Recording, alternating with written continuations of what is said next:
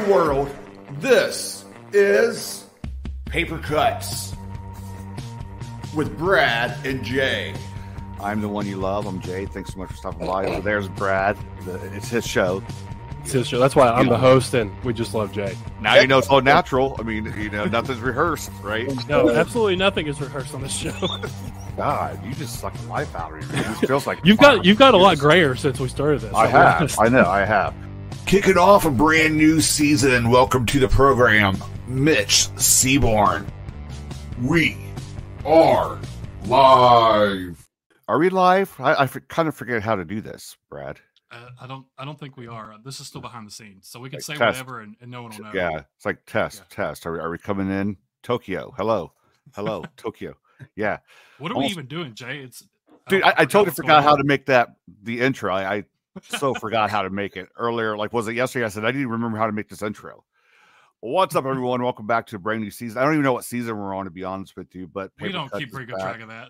7, 8, 9. I mean, our seasons are like 10 or 11 episodes. Yeah, but we don't ever advertise. It's the next season. We just kind of go. New season of Paper Cuts. What's up? It's a new year. There you go. Yeah, it's been months. I'm Jay, the one you guys love, and that's Brad over there, as usual. Kicking things off, a brand new season, the first episode. We had to make a special, so we reached back into our old series, our old shows, and grabbed somebody from season 1. Mitch Sebourn's with us, everyone, and he has a brand new book we're going to talk about. But Mitch, what have you been doing since season 1? Oh my gosh, which has been like 3 months. No, it's probably been like 2 years ago. Yeah, I know. When did we do season 1? I forgot. I've been working. I've got my law license, so I've been doing some law work. I've been doing plenty of teaching. I've been doing some writing. I've been running some races, doing some hiking. Just enjoying life with my wife, and I don't know, there's a couple of cats running around here that might join us here in a minute. So you're making what we did over that time look really pathetic, man. Running races, got your law license. Any races, no. No, I may have watched one. I'm not sure. Got your law license. Wow. Yeah. Okay. It's been busy, but I mean, I guess that's a good thing. It is. What kind of law license did you get? I finished law school several years ago and got my law license, and I've been over the years juggling practicing law and teaching high school. And that's an adventure. Either one of those is a full-time job. So right, you would never know from reading your books that, I mean, they have law and they have teaching. Exactly. Your newest one, of course, the sentencing has law and teaching in it. So it does. It's got a lot of both of those. It's like, are we talking about Mitch here, or are we talking about a different character? There's a little bit of me in several of those characters. I'm not exactly like any of them. I don't have the experiences in most of them, but there's a little bit of me as far as my background and personality and just about every character I write, except for some of the truly bad ones. I prefer to, leave myself out of those. But so when did the sentencing come out? Just like last week or so? Yeah, it came out right at the end of December. It's officially out now, right? Okay. I wrote that like a year ago and entered it into a contest, like a novella submission contest. And admittedly, I enjoyed the challenge of, like, I read about this, and at the time that I heard about the contest, I had like a month to get something written and submitted. So I try to always put my best foot forward, and I think I did.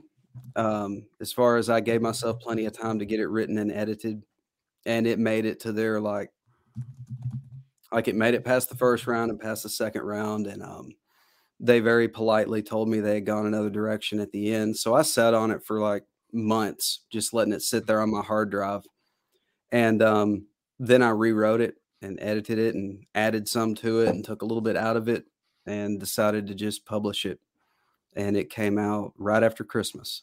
I was going to ask if you changed anything from where you submitted it to what it is now. So yeah. Yeah, it's I went back and looked at it and decided, I mean, I like the story, I like the characters, and some of it I totally left alone. But I wanted to flesh a little bit more of the stuff out, like the main characters. He's a retired attorney turned high school teacher, and his background with his son's mother. He never married her, but they maintained a close relationship, and I wanted to put a little bit more of that in there and flesh those characters out a little bit more. So the meat and potatoes of the story you had well over a year ago. Yes. Okay. Yeah. So how long did it take you to come up with the actual concept of the story? Was this something you've been floating around for a few years in your head? Actually, no. It's funny how that works because like I can sit and think about an idea for a long time, and then I go to write it and it's just excruciating, and it doesn't even work. But then this thing, I just heard about a submission call for this novella contest by a publisher that I've been wanting to submit to anyway. And I don't know, this idea popped into my head. I just kind of came up with the main character, and I mean, I just started writing and ran with it. I had just this general idea of, okay, this guy, he loses his son in this crime gone wrong. Mm-hmm. And the son ends up coming back to get some revenge on the man that was responsible for getting them killed. Just kind of a classic, ghostly revenge story. Right.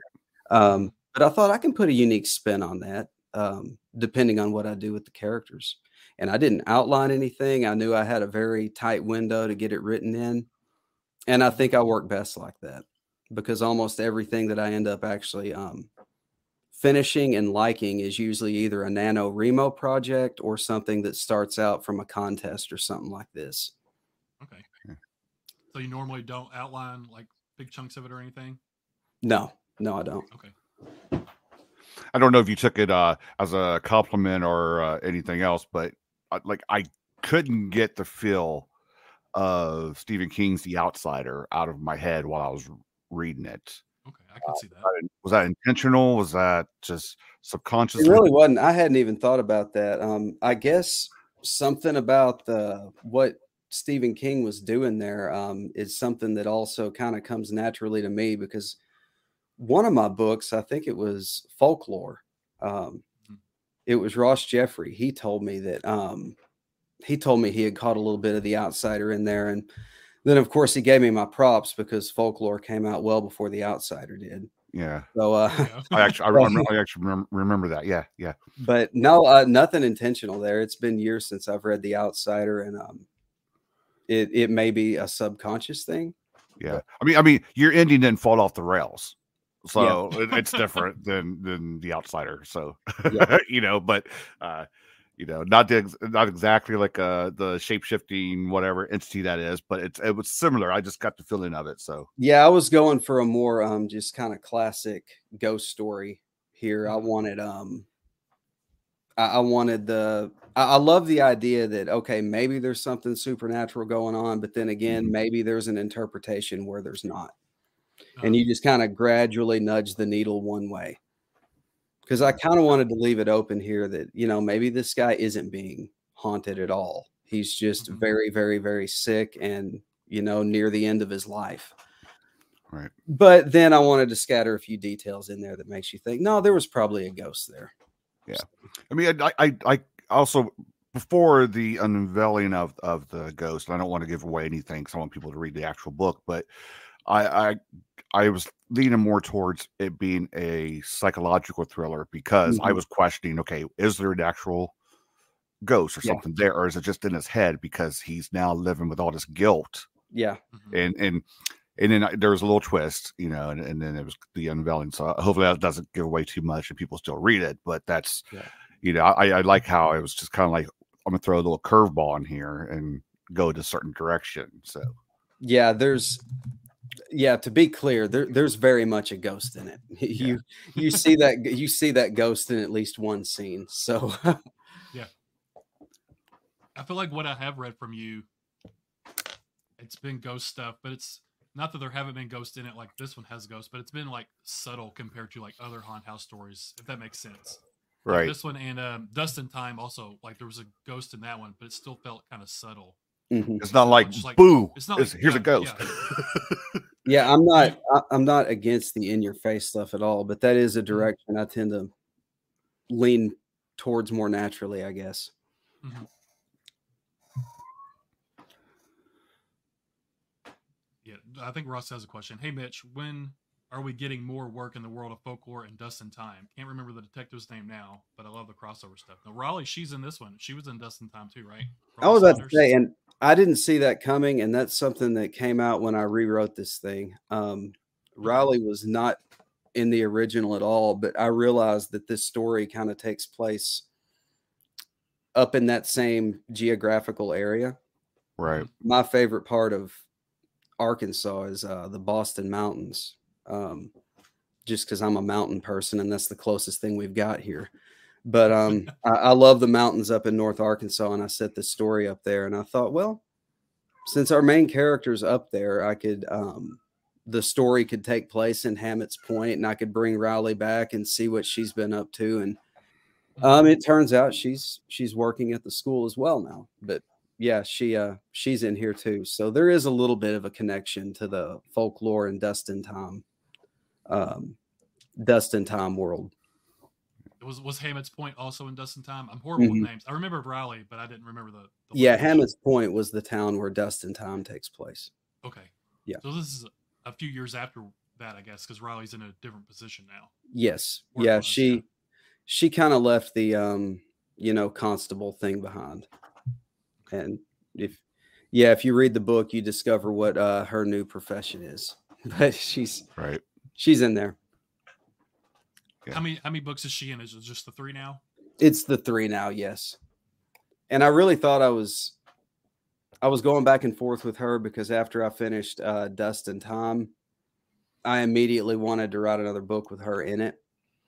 Just because I like her character. I didn't know when I wrote Folklore that she would end up being this character I'd write about again. It wasn't a planned thing.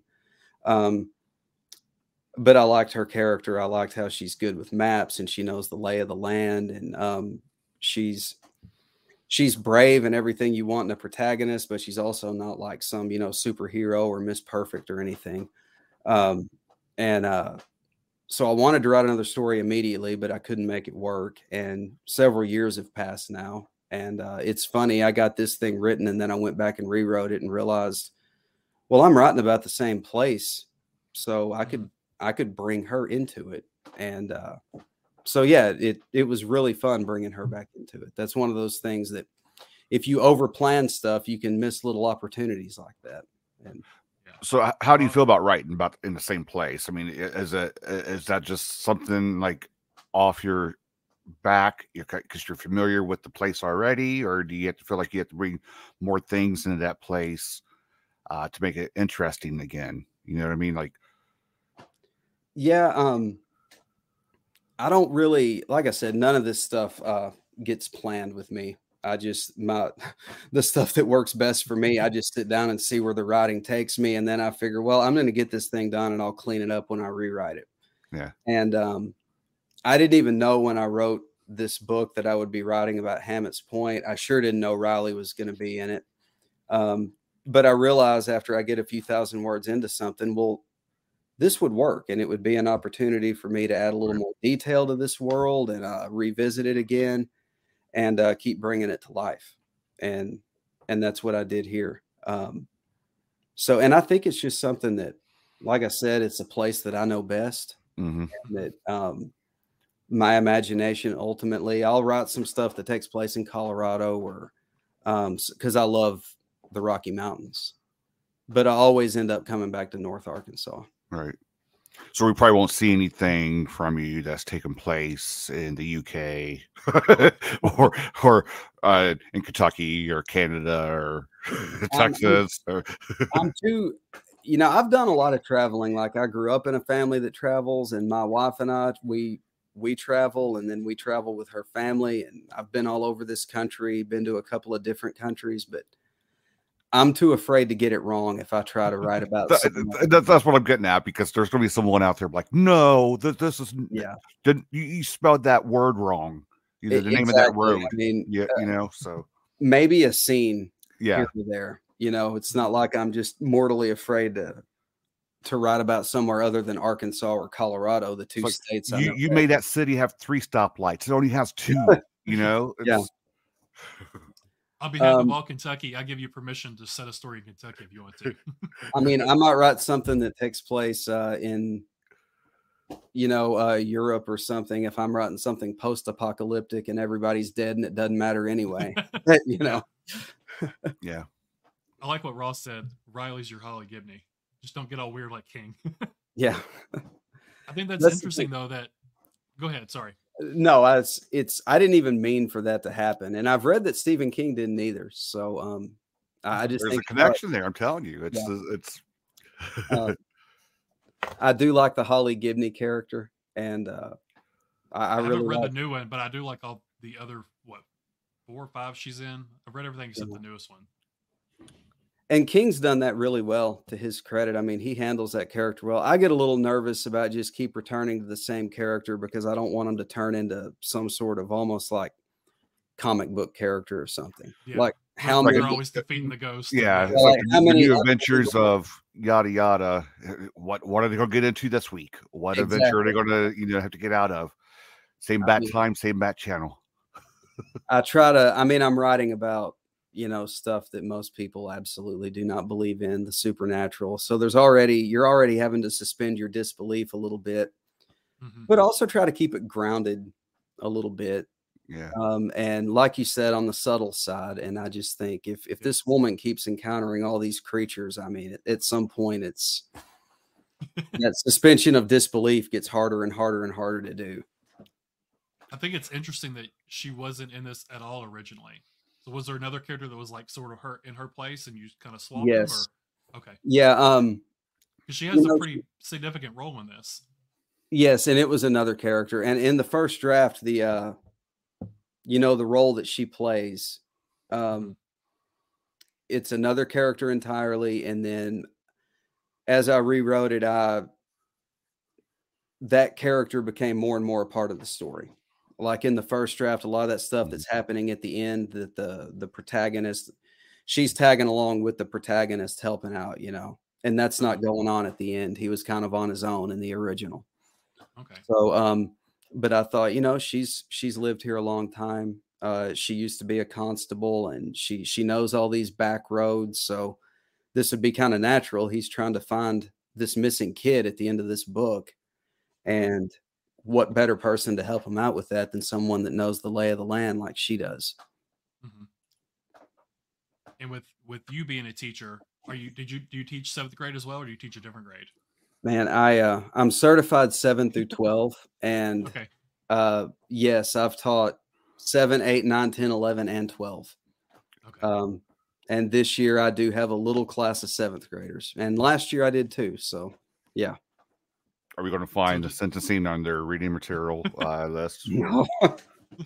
I know we discussed that before, like trying to slide your work into the syllabus for the year, but no, I'm something new, and it's not too hardcore and gory or anything, so you can probably get away with it. I don't really even advertise the fact that I'm a writer to the kids. Like I tell them I love writing and I'm always writing something, but I don't tell them, oh, I've got books on Amazon, y'all should check them out. I don't, because I think my stuff's pretty. I tend to go for the. I want it to be gritty and creepy. I'm not offended by foul language. I'm not offended by excess violence. I've read plenty of that stuff. It just doesn't come naturally to me to write like that. Right. I like the more subtle. I go for the creepy and the subtle over that. So my books, there's some foul language here or there, and I try to keep it realistic though. And so I'm not totally comfortable putting that stuff in my classroom or anything like that. But with your experience as a teacher, did that help you write the character of, is it Dr. James? Is that his name? Yeah, Ed James. Ed James. Yeah. Oh yeah, he's, like I said, a lot of that stuff that goes on in the classroom, the assignments he's giving, the notebooks that they write in, the free writes. I've done all that stuff. If it's in a classroom, it's probably something I've experienced and done, or at the very least, it's made it into the lesson plan book. So, and one of the reasons I teach is because I love the kids, and I don't know what it's like, thank God, to have a student go missing or anything. But I like to think if I did, I'd be out beating the bushes like these people in this story were, along with. I was going to bring that up because I mean, was there ever any thought in your head while you were writing this? Maybe you shouldn't put something like that in it, just so you don't want to jinx it. Obviously, you don't want that to happen in the future, or you know what I mean. I'd be a little worried about, okay, if I write this, there's a chance it could come true, and then it's just, I'm superstitious like that too. So yeah, that stuff comes to me, but then I'm like, if you want to write a good story, sometimes you have to make yourself uncomfortable. And I like to think that at the end of the day, if I write about a kid that goes missing, it's not actually going to happen. And then I tell myself, come on, if it does, it's not like you did it. So you put that kernel out in the universe and you made it happen, Mitch. Yeah, I don't think I'm cursing the universe or anything, but yeah, I'm superstitious. I think about stuff like that sometimes. Like, man, you write about all this horrible stuff. Like, are you just inviting this into your own life somehow? I've written about people that are, in folklore, another of the Riley Saunders novels. There's a guy he's got the knot on his neck, and he's convinced he's, very, very, very ill with cancer or something. And yeah, I sit back at bed at night and think, am I bringing this on myself or something if I write this? Waking up in cold sweats. No. Yeah. Yeah. But then I keep reading. I was reading an article and somebody said, if you want your stuff to hit people, if you want them to remember it, and if you want it to be honest, sometimes you have to make yourself uncomfortable. And so I try not to shy away from anything. If it's natural to the story, then I'll go there. Yeah. I'm not going to throw anything in just to try to shock somebody or anything, because I think in the world we live in, you're not going to shock anybody with anything. But if it's natural to the story, no matter what it is, then I'll probably go there. I mean, I'm sure I've got a line somewhere, but it's not been reached yet. Ross's comment made me laugh. Kid goes missing. All eyes turn to their teacher who wrote about a missing kid. Yeah, it's true. It could he was a quiet teacher. Yeah. That's why he didn't put the books in his classroom, right? Yeah, that's why. Yeah. So what's the response been like for those that you sent this out to before it came out?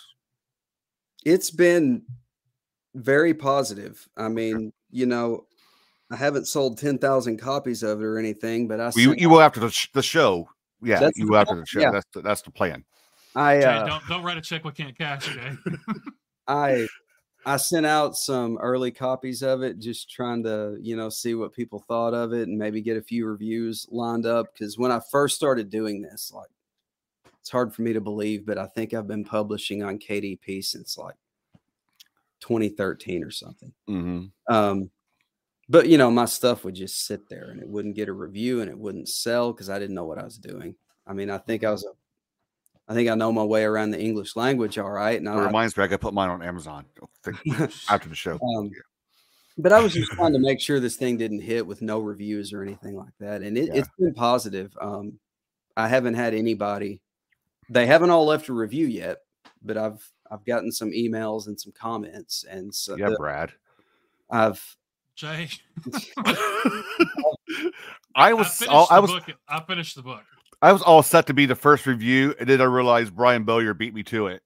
I was like, Brian read it in probably 30 minutes, walking around his living room, and he was Brian was amazing. I'm not kidding. I sent him the book. I don't remember exactly how this went down, but it was close to it. I sent him the book, and then I went for a run that afternoon. And while I'm running, he was like, hey, you got a typo on this page. I'm really enjoying it. And I'm thinking, I paused my run and I replied to him, thanks. By the time I finished my run, I'm sitting there on the tailgate cooling down. And he's like, already done with it. Yeah. And a machine. He's a great guy too. I mean, he was enthusiastic about reading it and he helped me spot a couple of errors in it and had his review up. And Yeah. I mean, I know everybody's life is different, but I really appreciate, you know, he was just on it, and I really appreciate that.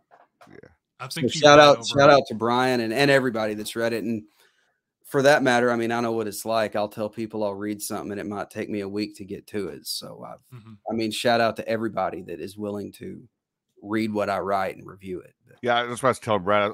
I read like the first good chunk of it, the first couple of days I had it, and then there's like a week and a half in between where I couldn't get to it. Yeah, you know, and then I was able to finish the rest of it and put something together. Yeah, so it is a quick read. It's what, about 100 pages or so. Yeah, it's about 100 pages. Yeah.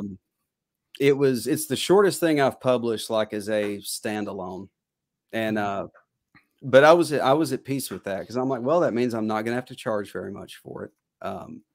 And I think that that's kind of the direction a lot of people are going with their reading. I've noticed like ebooks and stuff have brought the novella back from the dead as an art. Yeah. And I really appreciate that because it's like it's long enough to sink your teeth into a little bit and get attached to the characters, but it doesn't overstay its welcome either, I hope. So yeah, I love the novella because I have a very short attention span. Well, like you always say, Jay, it's like a hour and a half horror movie. It's like a lot of horror movies are hour and a half, and that's about a novella. So yeah, you know, 90 minutes, 90 pages. Yeah. Do you, with something shorter like this, did you feel limited at all? Like I wanted to add more backstory about a character or anything like that, and you were trying to fit it in this novella form, or you said you were pretty happy with how it came out? You know, I think the trick to getting a novella right is because I have read novellas before where I'm thinking, well, I wish they had made it a novel because I wanted more about this and right. And then I read some novellas and I'm thinking you had a short story here and you just needed to make it a little longer. But when they're done, when you hit that sweet spot, I think they're perfect. And I worry about that when I write something this length because I think did I just miss it? And I need to be patient with this and add more. Is more going to come to me later? But I feel good about this one because I really did sit on it for like a year thinking about it. And I went back to it and totally rewrote so much of it. So I feel good about this one. I don't think there's anything put in there for the sake of fluff. Right. And I don't think there's anything in there that needs to be expounded upon a lot more either. I've read novellas before where I'm like, okay, you could probably extend this and get that novel area. But I've also read novels where I'm like, okay, you read a novel. You're like, cut 100 pages of this. I know. Please. It's like every time I read a novel, I'm like, you know what? This was 50 pages too long. I mean, it's like, this could have been cut out. This could have been cut out, No, there are some good novels I've read that are good lengths, but still, yeah, there are some that are like, okay, page 400. We're not even to the, the main part yet. What are you talking about? I mean, I love a good thick book. I still love getting lost in them. But yeah, I have read novels before where I'm thinking this could have been literally cut in half. Yeah. I feel like, and I'm not out to, I mean, at least half of what I read is traditionally published stuff from authors that I've enjoyed for years. So I'm not like knocking traditional publishing at all, but start naming names, Mitch. I really don't have any specific names, but I'm just joking. Don't start naming names. I think that, traditionally published novels, if you notice, they're all pretty much the same width on the shelf. It's like they've all got to be this certain length. And I feel like the last couple of Stephen King books, they're all like 430 pages exactly. Yeah. Like the last 5 or 6. Yeah. And I don't know if that's just as he's gotten, maybe that's just kind of the groove he's settled into, or if it's, I don't know, but it's like that's probably his sweet spot because he's used to doing 800 or 900 page books. So the 400 page book is his novella version. I just think it's where they're all the exact. It's not like 435 and 428. They're all like 430. I just think that's weird. I appreciate the fact that with the self-published and indie publishing scene, you can kind of do what needs to be done. If it needs to be 97 pages, it can be. You don't have to hit that magic 70 to 90,000. This thing's got to be about 1.5 inches thick so it looks right in Walmart or something. And we can charge $30 for it. Right. So when you real quick, like the original one to where you rewrote it, are they about the same length, or was one longer than the other one? This one is about 1,000 words longer than the other one, and I don't know how much of that is me adding to it, and how much of it is me just running it through the mill with editing it, because I write it and then I set it aside for a few days, and then I pull it back out and I just attack it with a red pen, and then I go through it again, and then I put it through 3 or 4 rounds, and it always comes out a little bit shorter. And this thing, when it was all said and done, was about 1,000 words longer than the original after it had been edited a little bit. And there were a couple of specific scenes I added, so a little bit longer, but not really. That's not too bad. That's pretty close for rewriting the whole thing.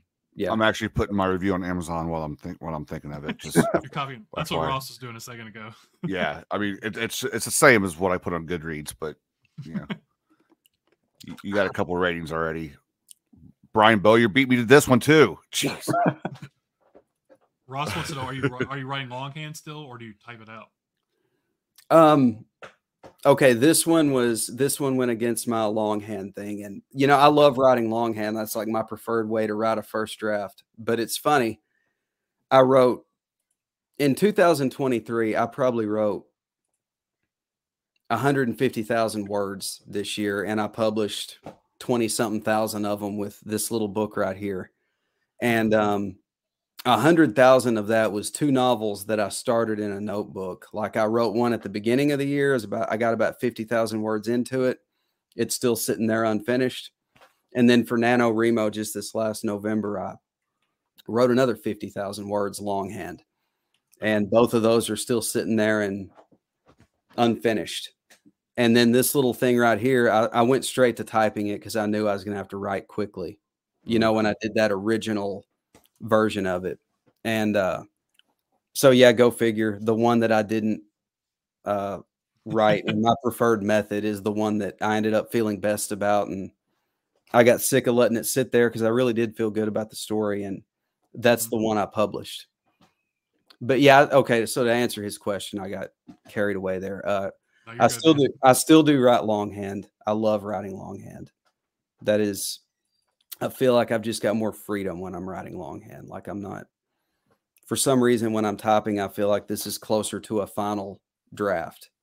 And when I'm writing longhand, I just feel like I can put anything I want. It's very liberating. When you write longhand, do you go back and like you scratch stuff out, or you write in pencil or pen, or? I'm just curious.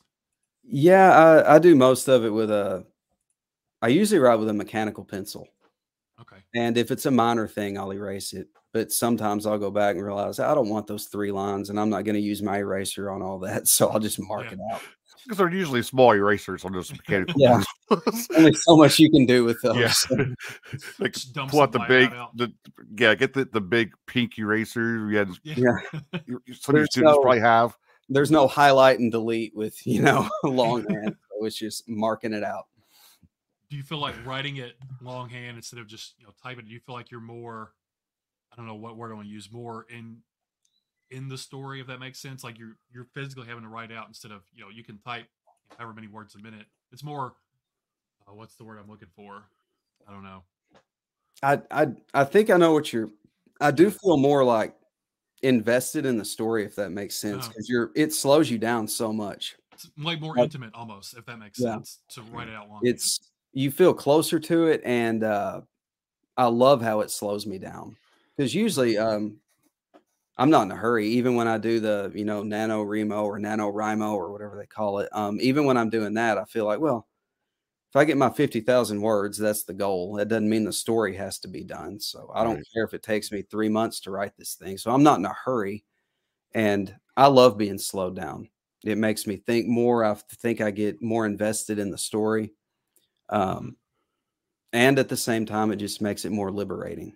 I like that you say you're not in a hurry, because not to point anybody particular out or say people rush to get their work out, but sometimes you can tell when someone's kind of rushed to get something out because it's got plot holes and it's got errors and stuff, and it's like, You know, if you would have took your time, where I mean, you have plenty of other work out. You could advertise while you're working on something new. You know, so the fact you could take your time and do all that stuff. Yeah, and that's another thing. When you handwrite, it's almost like you're getting another free shot at the draft because you have to go back and type all that stuff up. Right. And the process of taking it from handwritten to typed up on the computer, that's another chance to work with the story. And, you know, if you go straight to typing it, I mean, you can still put it through as many drafts as you want, but something about handwriting it and then typing it up, you're changing it as you type it up. Yeah. And Ross mentioned that he does this with a typewriter, which I know he has. Cause I've seen pictures where he's got it laid out. Yeah, he did his new one on the typewriter. I love that too. I love that. I've got a couple of old typewriters in my book room, as I call it here, and I don't have the courage to try to write a whole novel on a typewriter. It almost scares me, but I respect it. That's almost like handwriting because I know that's got to be kind of slow and tedious. Yeah, I feel like that's gonna be slower than handwriting because you're like, I do. Don't mess this up. you got you know, old typewriters. You got to hit those buttons hard, and you're like, oh, the ribbon messed up, and where am I going to find a new ribbon? What store sells a ribbon? Yeah, you know.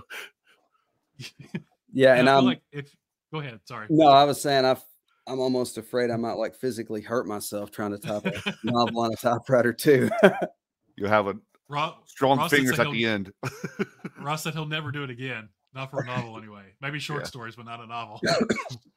I really respect that because that is a level of dedication and seeing that through to the end like that. And I bet that story, you know, to your handwriting point, I bet that story wouldn't have been the same had he gone straight to Microsoft Word or Google Docs or something to do that. You know, he's not just going to word vomit on the typewriter. I mean, take his time and pick. When you're being slowed down like that, like with a typewriter, even with a pencil and paper, just by going slower, it's giving your brain more chances to come up with stuff. Yeah. So you go straight to the computer keyboard, it probably wouldn't have been the same story. I would be opposite. It's giving me more time to forget what I wanted to write. Yeah, it could be like that too. Yeah. What was it say? Do you ever worry like where you're taking your time writing it freehand like that you're maybe going too slow? You're going to maybe like lose the thread of the story or anything, or you're not really worried about anything like that? Well, unfortunately, if I'm writing every day, I don't worry about that. Mm-hmm. But if I like the one I was working on in November, I mean, eventually I'm going to get back to it. And when I do, I dread it because I'm going to have to go back and try to read like 100 and whatever pages of my chicken scratch and try to figure out what in the world's going on here because I barely remember what I wrote. But as long as I'm writing every day, I don't worry about that. But if I step away from it at all, it's a lot easier to revisit something on a computer than it is in a notebook. But can your wife read your handwriting? Yes, if it's there's a hesitation here. I know. What the handwriting that I use when I'm writing my books, probably not, because it's so much of it is just squiggly lines and stuff is marked out. And, right. You know, but if I slow down just a little bit, then yeah, she can read it. So you have different kinds of handwriting. Well, it's if I know that someone's going to have to read this, right? I mean, because I have different kinds of handwriting. Like I notice, like mine's terrible. If I'm having like a good hand day, I write better. But if I'm having like a like an arthritis hand day, it's like I can't even read what I wrote. And my wife can't read what I write by hand. So I was just curious if like your spouse could read what what you write. I don't know. Some are brainless. So. I'm capable of writing okay, but my default handwriting when I'm just in the middle of a book or something, I mean, anybody that tries to read that, good luck. Because like I said, a lot of times if I step away from it for too long, I can't figure out what I was saying. You ought to one of these times after you release the book, in the back of the book, have the original handwritten. It'll almost be like first lyrics page or something. It'd be like how it came together. That'd be cool. I do keep those. I've got a shelf of notebooks that have my first drafts in them. It's pretty interesting to go back to them after a few years and see, all the changes that ended up being made before the thing got published. I mean, I think that's cool. Like I do it with bands, like, you know, back in the 80s and 90s, you would open up the cassette or the album and you would see like handwritten lyrics and stuff, and how, I mean, looking back, that's pretty cool. I never saw like an actual book, you know, like that. Pearl Jam's. I know you're a Pearl Jam fan, and I love their lyric booklets. Where I honestly think that's like Eddie Vedder's topped up, because I've heard he writes their lyrics on a typewriter. Yeah. And it does both. Yeah. I love seeing like an original work product like that. Yeah. It's fascinating. You never have to worry about if you lose your notebook in a taxi, no one's going to steal it and sell your book, so we'll be able to read your writing. It is cool we're talking about this, because the actual cover for the sentencing's got handwriting. Yeah, it's got chicken scratch on there too. On it. So yeah, that was all me, and I went in and intentionally messed some of it up. I didn't want it to be like perfectly readable in the background there. But is it actually something from the book on the cover? Yeah, it started out as in the book there's a journal entry that the kid that went missing, she had written on one of her school assignments. And I just I wrote that out myself, thinking, well, I might use it for the cover or whatever. And I did, but I also went back and kind of messed it up. I didn't want people to just be able to pick the book up and read this perfectly. You know, I didn't want that on the cover. Yeah. So I messed it up a little bit, and I didn't know what I was going to do with the cover. And I know people say writers shouldn't do their own covers, especially when they're not a professional, but sometimes I do, sometimes I don't. I like that cover. I mean, it's simple, but it ties into the whole story to me. I was about to say, I kind of wanted this little book. It's the shortest thing I've ever done on my own, and I just wanted it to be all me. You know, for some reason, I was very attached to the story, and I sat on it for a year, and I really liked the story. I think it's very honest, and I wanted to do my own cover for some reason. And I went through 4 or 5 different ideas and came up with that. And I thought, well, I think I could do something with that. So it's, but yeah, the cover's all me. So whether you think that's a good thing or a bad thing, it's, it's all me. But I have used other, the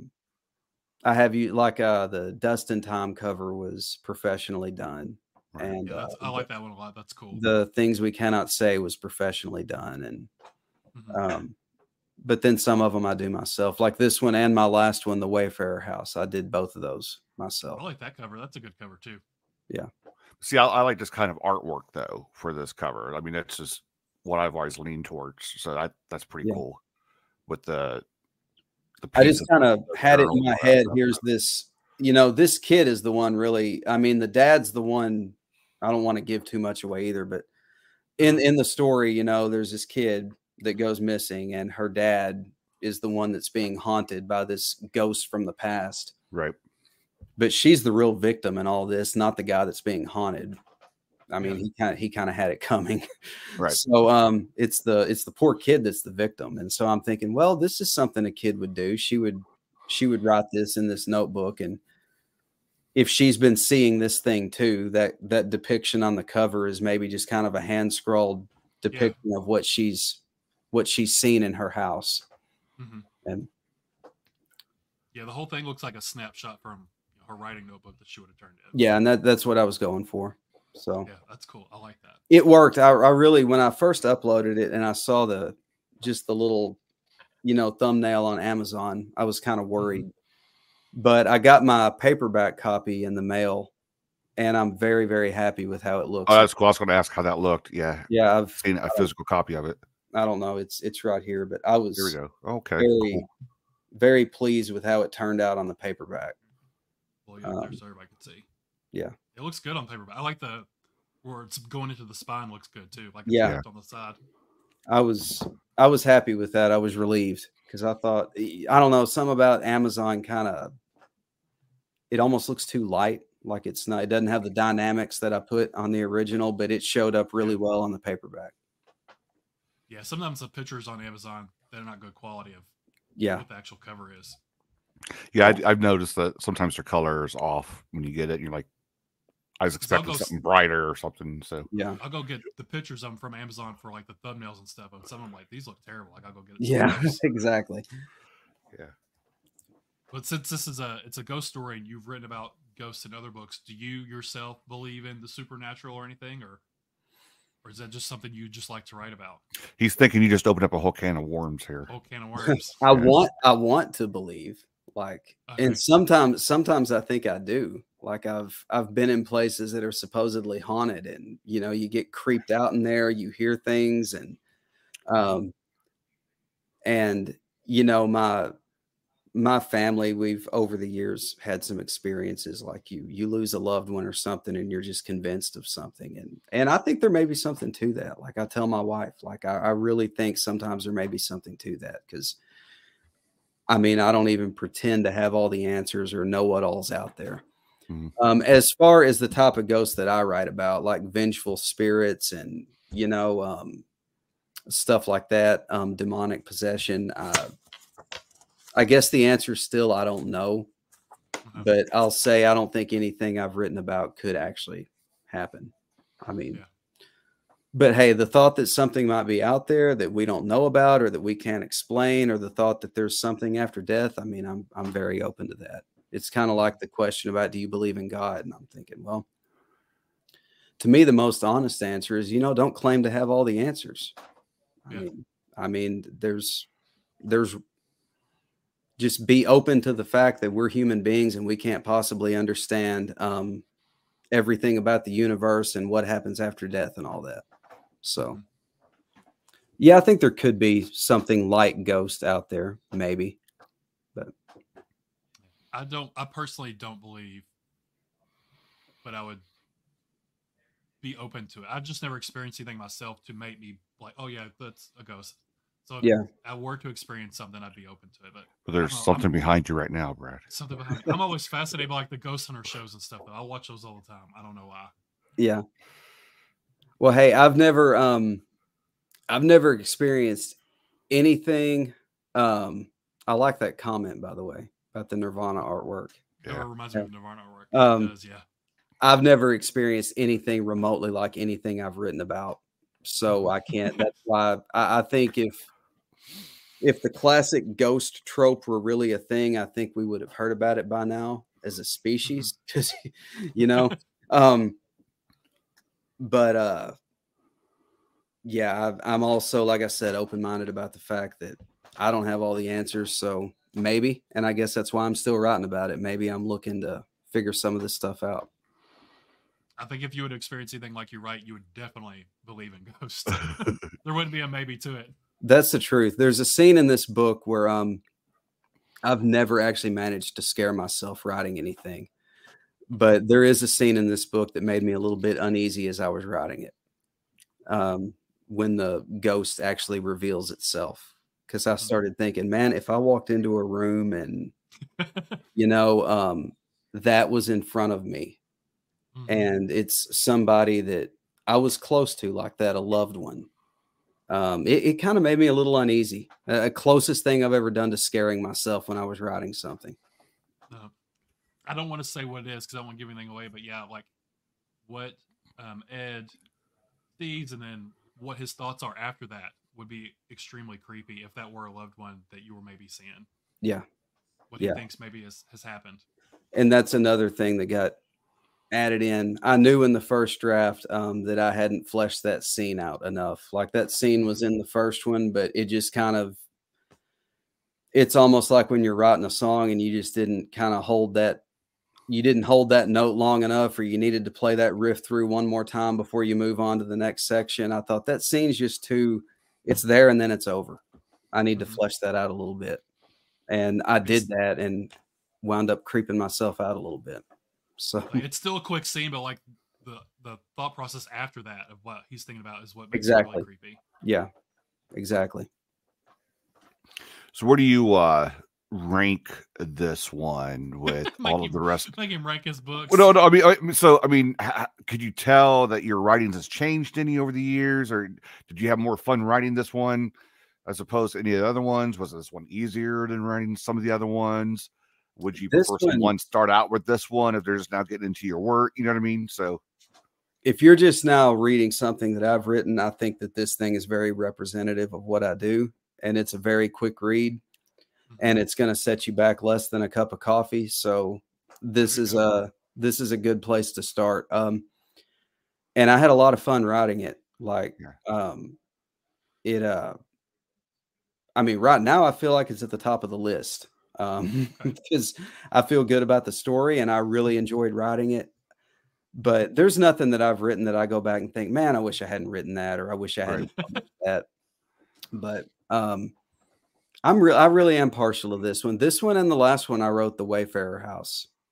I love the vibe that I think I captured in both of those. Those two feel like they kind of came easier, like it was a smoother process for you, not as forced. Or I'm pretty good about not forcing my way through anything. I'm all about the wisdom of just get the draft finished. It's natural to struggle with a rough draft, so just get it finished. But I'm also, if something is just not working, I'm not going to force the issue. Right.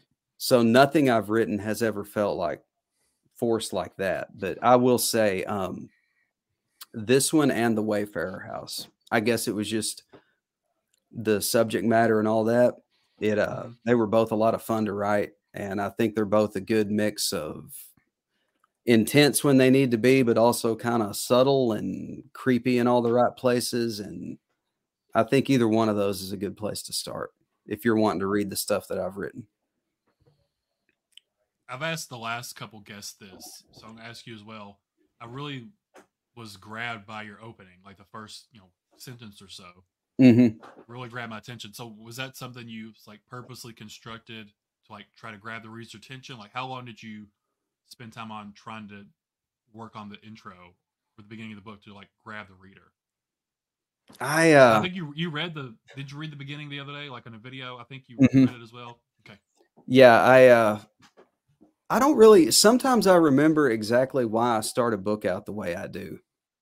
And but this one, again, this whole thing just kind of came naturally. I just honestly, when I sat down to write this story, I had my main character and I had kind of a general premise in my mind. And then I just sat down and wrote that first sentence about, my boy being shot however many times with a pocket 32. And the story started unfolding from there. So that wasn't like an intentional attention grabber. But when I went back and read it, when I was proofreading it and editing it, I realized, well, that's a good way. I mean, sometimes I'll go back and change the beginning of a book 10 times trying to figure out where to start it and how I'm going to get the reader's attention. But this one, it just kind of fell into place from the start. So I read the first sentence, like, I need to know more. I need to know what's going on. You definitely grabbed my attention with that right from the very beginning. Yeah. No, and I was hoping that was the effect. I enjoyed when you, I don't remember if you messaged me that or if you tweeted that, or I think you may have replied to something I put on X or Twitter or whatever it's called. I was glad to hear that because I remember when I was proofing this thing thinking, well, that's a good opening. That's like one of the more natural openings I've ever written. It's good. It is. Well, yeah, I appreciate that. The kid gets shot. You're like, well, I definitely need to know more about what's going on. Yeah. And I wanted to ask about the where Ed James, where he lives, he's like on the canyon. He's looking down like this abandoned. Is it like a city or neighborhood, or what is the abandoned place he's looking at, like down in the canyon? Oh yeah, his property backs up to the edge of a canyon, which there really is a place in Arkansas. We call it like the Grand Canyon of the Ozarks or something like that. It is a beauty. I mean, it's nothing like the Grand Canyon, obviously, but it's more or less based on that. It's just a deep valley where the bodies are hidden. Yes, but his property in the story backs up to this really deep, pretty, just lush green valley, and there's a ghost town down there where there used to be a mine, and which again there were a lot of those up in the mountains here in Arkansas. So a lot of this is based on actual geography up there. But his property backs up to that, and that's where he goes to. He's had a lot of thinking to do over the years after losing his son and relocating and changing professions, but that's where he goes to kind of calm down and do his thinking. He just looks out over this canyon down into that ghost town.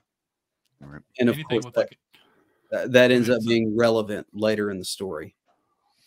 anything with a ghost town or abandoned place or anything like that, I don't know why, that just really gets my attention. I watch those videos on YouTube all the time where people are going into abandoned houses and all that stuff. That's just really It's a thing that keeps popping up in my stuff too. I really try to make an effort to not rewrite the same story over and over again just for the sake of putting content out there. But I'm beginning to notice that if you read something I've written, there's probably going to be a ghost and there's probably going to be a mountain somewhere. Someone's going to be hiking on a trail at some point, and there's at least a 50% chance there's going to be a mine or a ghost town in it, or both. So there's just something so fascinating about like a town and just everyone leaves and it just sits there. I saw a video the other day, Jay. I was like a neighborhood in Ohio. It's just There are I've started coming across TikTok videos. They're like really nice houses. It's just they're just all totally abandoned. Yeah, no, there are a couple places in Ohio that I saw on TikTok where they nice houses. Yeah, nice houses and just like totally abandoned neighborhoods and stuff. It's like it was like a big neighborhood. It was like 50, 100 houses. And it's gone. Everyone just it's fascinating. I like to go out to Colorado and hike in the Rockies, and climb some of those mountains, and they've got all sorts of ghost towns out there. Yeah. And I love seeing these places, and even stuff like Chernobyl and all that, just places where they used to be just full of life. And now it's just, forgotten and left for the elements. And it's fascinating thinking about what used to be there.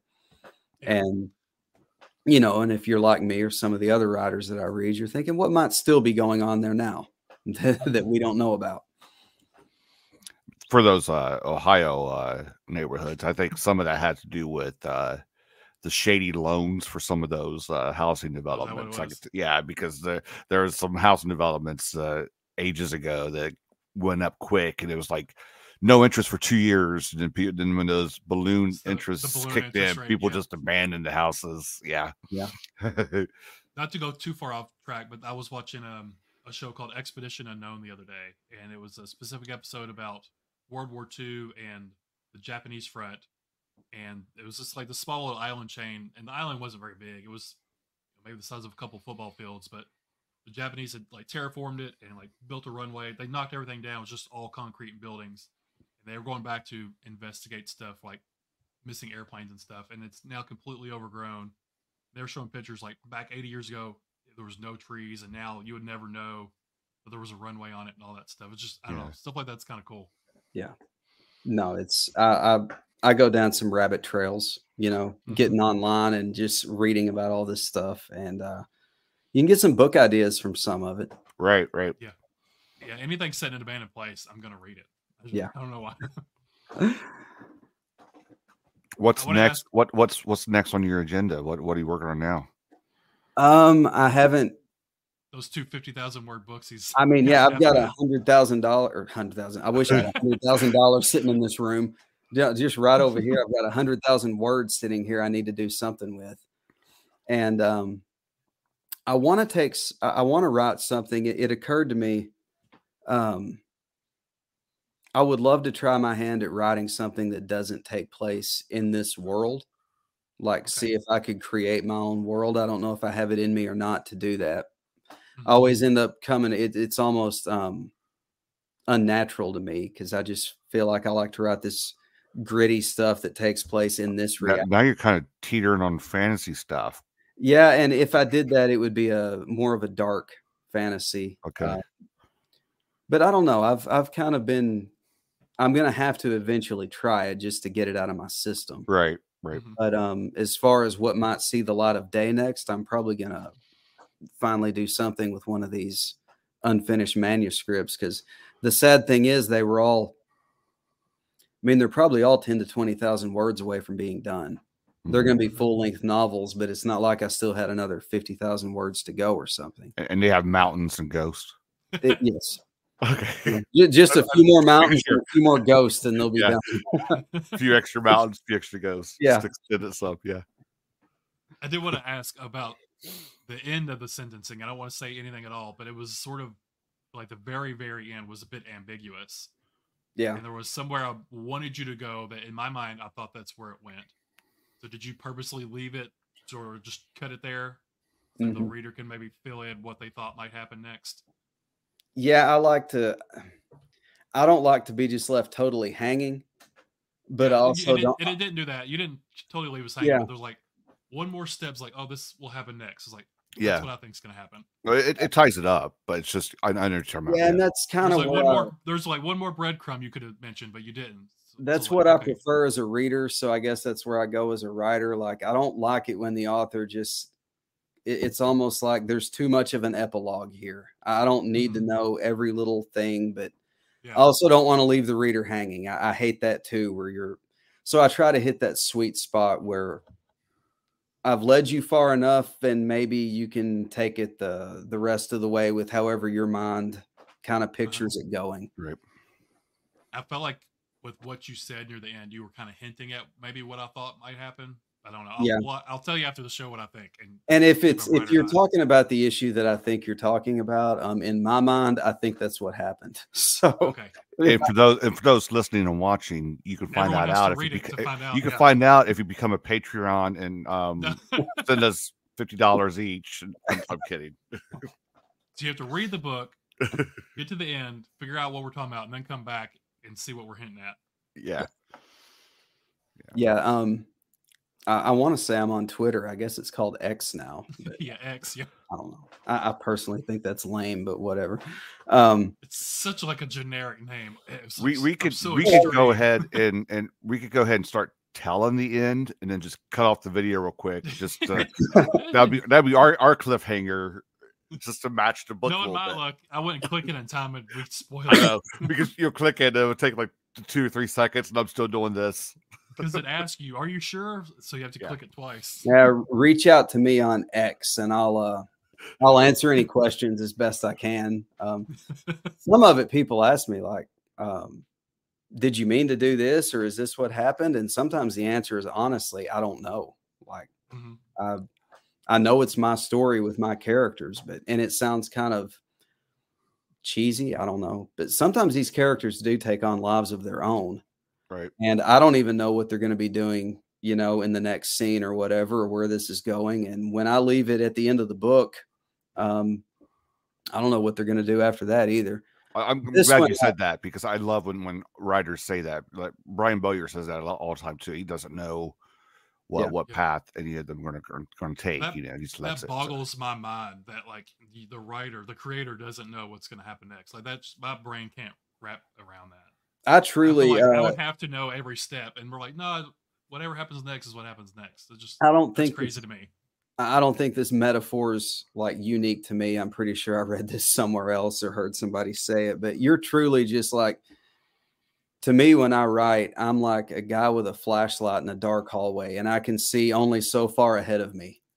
And then, the story just keeps unfolding itself.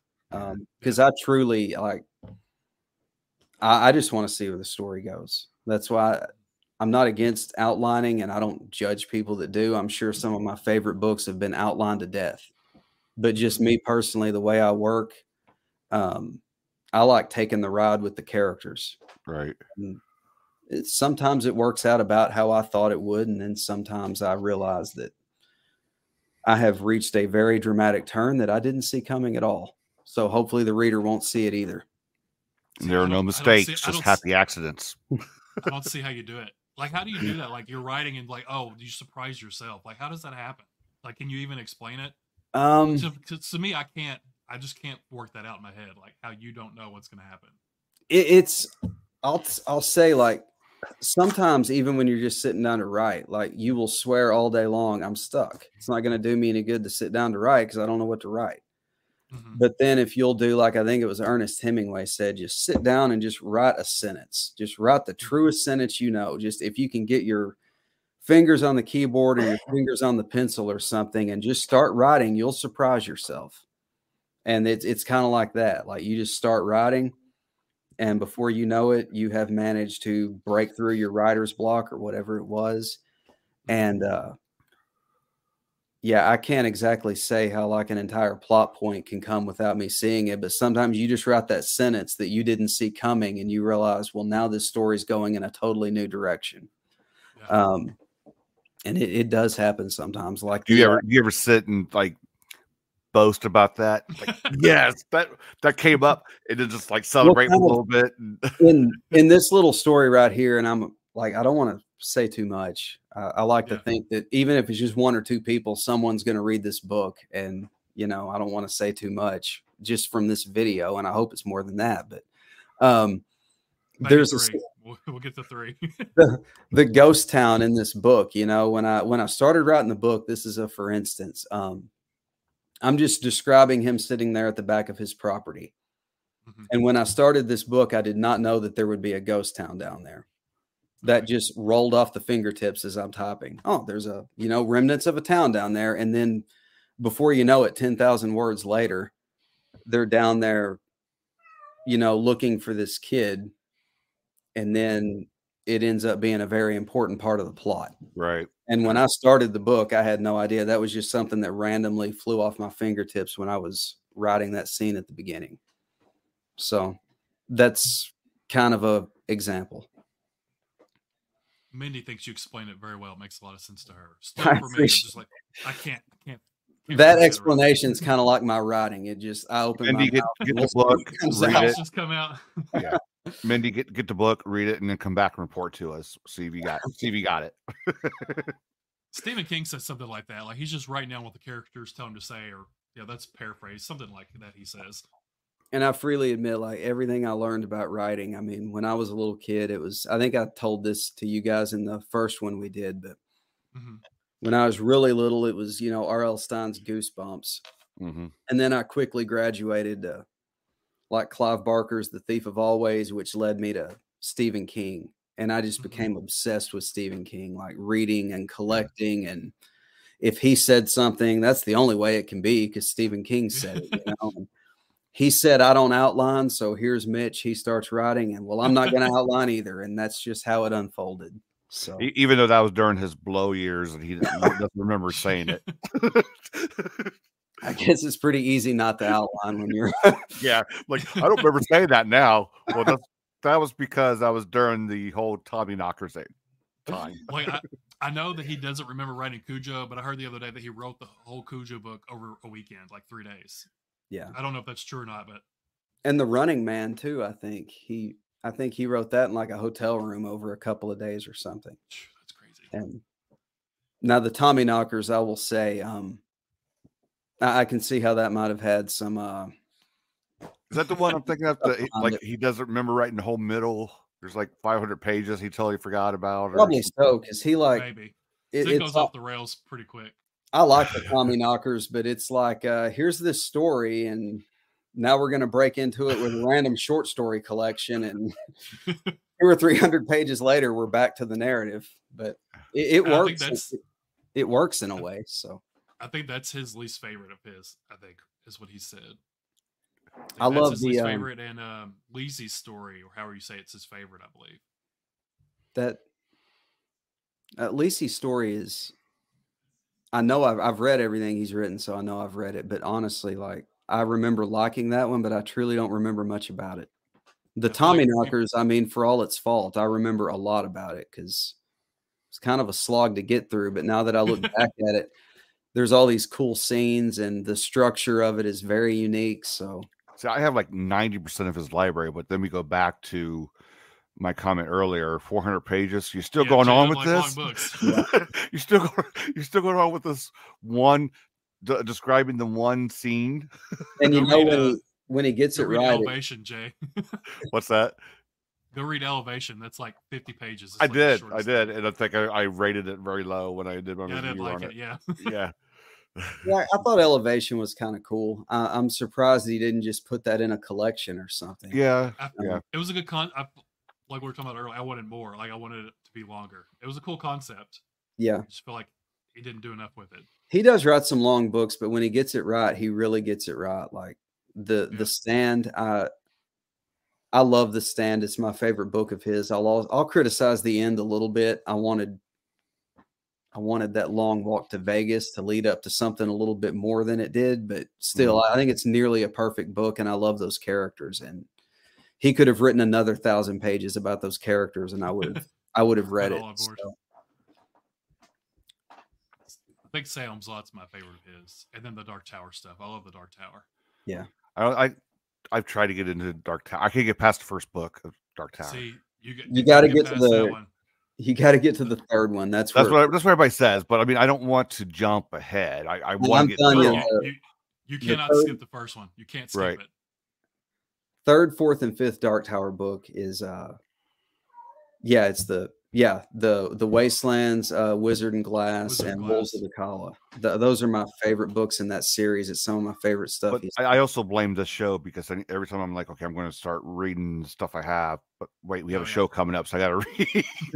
I got to try to read something of the guests we have. I really like Drawing of the Three. That's that one in the final book, The Dark Tower. I don't know why I forget. I flip-flop back and forth on which is my favorite of those. I'm always disrespecting Drawing of the Three. I go straight to the Wastelands, but I did enjoy Drawing of the Three. It's so night and day compared to the Gunslinger. Like the Gunslinger for me, like I didn't love it. It was okay, but then Drawing of the Three, I was like, wow, this is great, and it only gets better from there. Jay, give it a shot one day. My light's flickering and my cat's meowing. So there's a ghost in there with you, Mitch. Is what the cat's sensitive to the ghost.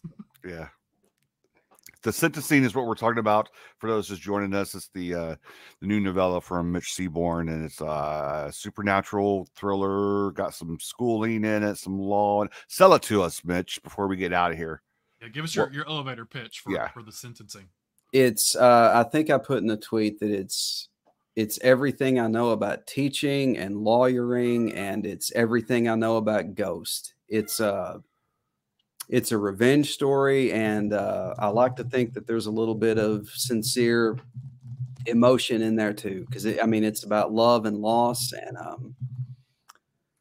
I'm not real good at elevator pitches, but it works. It's a ghost story. Ultimately, is what it is. So if you're into Ghost, if you're into being a little bit creeped out, but you want a little bit of that human element in there too, right? Then I think that's what it is. Right. The Sentencing. We can't thank you enough for wanting to come back and chat with us. Yeah, can you show us your cat? She's around. I would do that. Oh, okay. All right. You that's bonus content. Just put some pictures on X. The ghost ran her off. Put a picture on X. There. Thanks so much for wanting to hang out with us once again. I know it's been like 2 years, I think. Several seasons since you were with us the first time. Again, our seasons are, whatever we decide to make. Hey, you guys have had some good guests on here, so like after my show, you were getting some really talented writers on here, so I'm just honored. You're a talented writer, Mitch. I'm honored to share the airspace of the two guys that have talked to Ross Jeffrey and some of these. It's like we'll send out an email to 500 and get 3 back. We're like, okay, we got the next 3 shows. I'm kidding. No. So. And thanks to everybody that's read this book and is going to read it. And the best way to support a writer, I don't care if it's somebody that is independently published or published by Random House, reviews and word of mouth are a writer's best friend. So no better way to support them. That's probably the best way to end it. Yeah, way to support a writer. Pick up The Sentencing. It's good. Yeah. It's quick read. It's ghost story. There's a band in town. Can't go wrong. Yeah, you got to pick up the other ones that have Riley Saunders in them. You got to get her whole story. You got to get all 3 books. Yeah, she writes the eeriness. So that's pretty cool. So yeah. All right, Mitch. Thanks so much for hanging out. Mitch Sebourn, everyone. For everyone in the chat, thanks. Paper Cuts is back. We got another episode next week, I believe, right? Yeah, Brad, Jenny Keeper. Yes. This Wretched Valley, her debut comes out on Tuesday, I believe. So I'm glad you guys are back and doing this. Yep, we had to take a little an unintended hiatus. I don't know if it's unattended. We talked about taking some time off. So, well, we also talked about we're going to have 6 shows in these holiday months, and the kids had like back to back fall festivals every other day and Christmas parties every other day. It was like there's just no time. I mean, I would have been doing it from my car, driving the kids around. Yeah. Like here's a camera.